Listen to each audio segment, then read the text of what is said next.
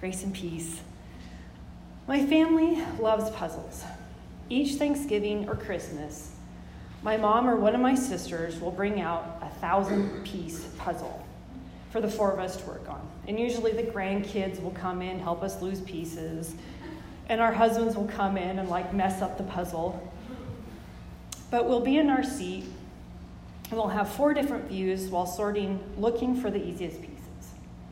In my family, it is all about finding the border pieces to make the frame, to see how big the puzzle will be at the end.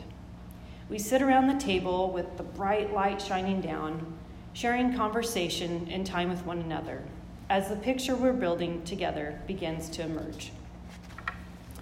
We'd sort out the pieces by color or try to find those pieces that stood out or were easy to identify as the major broad strokes of the picture. During this time together, we would get to the point of building on the puzzle that we would have to get up and move to a different chair for a new angle. This week's passages have been one of those times like puzzling where I had to get up to change seats. I was reminded of the well-intentioned loved one who would throw Bible passages like spears aimed at their perceived sin that we may or may not be guilty of. Unfortunately, these kinds of experiences can taint or cloud the message that Christ is communicating to us. However, God gives the opportunity each time we hear the reading on any given Sunday to move to a different chair to see them in a new way than before. As we begin to build this puzzle, we start with the Luke passage, where we are shown a shrewd manager who may or may not be facing the loss of his livelihood. Jesus does not tell us if the manager deserves it or not in the telling of the parable. The manager, hearing that he is about to be out on the street, wisely starts securing threads of the relationships with those he interacts with most. It seems when reading the passage that Jesus admires this shrewd manager, but like a puzzle, we switch how we're looking at it, focusing on what Jesus is sharing with the audience. He is wanting us to take notice and replicate the good qualities of the steward, to ultimately use our worldly resources to benefit others and make friends. When your resources are gone, they will welcome you into eternal homes. So the idea we're given is supposed to inspire faithfulness with the little things.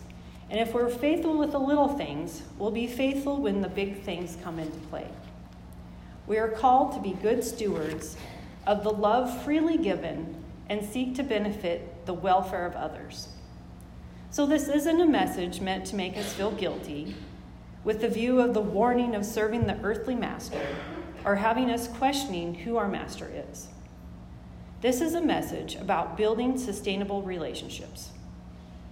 Relationships we have with our loved ones, our resources, and all of creation.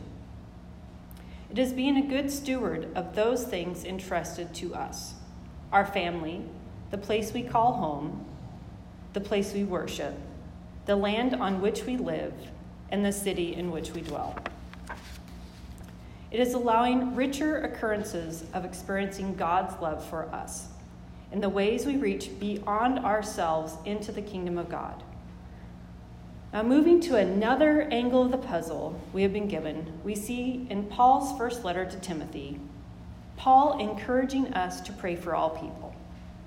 Pray on their behalf, giving thanks for them, and interceding for them in your prayers. Paul goes deeper, encouraging us to pray for our leaders. I would go as far to say even those we don't agree with. I understand this is possibly one of the hardest things I ask of you today. God knows, who is wiser than me, that someday I will get where I can faithfully pray for those. Deeper still into the passage, we're given the view that it is through our relationship with Jesus that he reconciles our relationship with God and humanity. Through God's action of Jesus' incarnation, the human and divine were merged into one person. who is fully man and fully God. Because of this, we are reconciled through the God-man, Jesus. Paul is providing some big-time theology in this passage. And I have to excuse myself, I'm going to nerd out for a moment. And there is a difference between a nerd and a geek. A geek has an electrical engineering degree. I do not. Now, this passage is one of the passages used in the Fourth Church Council of 451. It was used to explain the mystery of who Christ was and is. Basically, what they said was that Christ is holy man and holy God, one person and in one intellect, and because he is, he can function as our mediator before God the Father. We're able to confess by the means of the Nicene and Apostle Creed. Okay, I'm done with that nerdy moment, who I never thought I would ever use outside of seminary. In the incarnation, God is pursuing us to save us in our humanity. Paul really puts a lot of pieces to the puzzle in our line of sight throughout this section from his letter to Timothy. We now get up from our chair once more, and we view the writing of Amos, who thankfully was a simple shepherd, because it gives me hope. He doesn't have the complicated pieces for us to assemble in this puzzle. And to sidetrack once more, I love the commentary of this book, how it says he was a dresser of sycamore trees. I have no idea, and I can only imagine what that might mean for today. His writing is a warning to the oppressors of the needy, saying, don't rob the poor by giving them less than full measure. We see that the abuses of the cheating and exploiting were really getting out of hand throughout the kingdom of Israel, sort of how it is getting out of hand during this day and age, where practices of dishonesty happening among humanity, not only here in the United States, but across the world. Amos is rightly upset because the people are abusing the poor. And he restated the promise given by God that the injustices are seen and they're not being overlooked.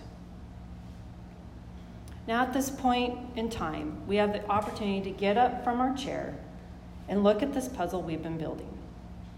We see the need to show God's love for creation by how we interact with it, exempling God's love for those we come across. Not only those easy to love because they are similar to us, but those who are difficult to love because we think they are not. Going further, it is the relationships we have with others that we build that will sustain us when all might be lost. We see the connectedness and the impact our relationships we have with one another can serve us in our time of need if we come from a place of humility and a desire to cultivate relationships of service. Be the living example of the love of God poured out by the Holy Spirit living in and amongst us as we live fully into who we are and who we can become out in the world. Ultimately, God sees us. Value other human beings and value the relationships we create with others. Knowing that your job could be gone tomorrow or your house could be gone tomorrow. God willing, that doesn't happen, but we don't know and we haven't been given any promises. We're able to see the vibrant colors of this puzzle we've been given. God is showing us through the puzzle created in the lively colors of relationship through love, praying for all, grace, and justice. The pieces build a beautiful picture defining who we are and who we are to become by including and living them within the world we are privileged to be a part of. Amen.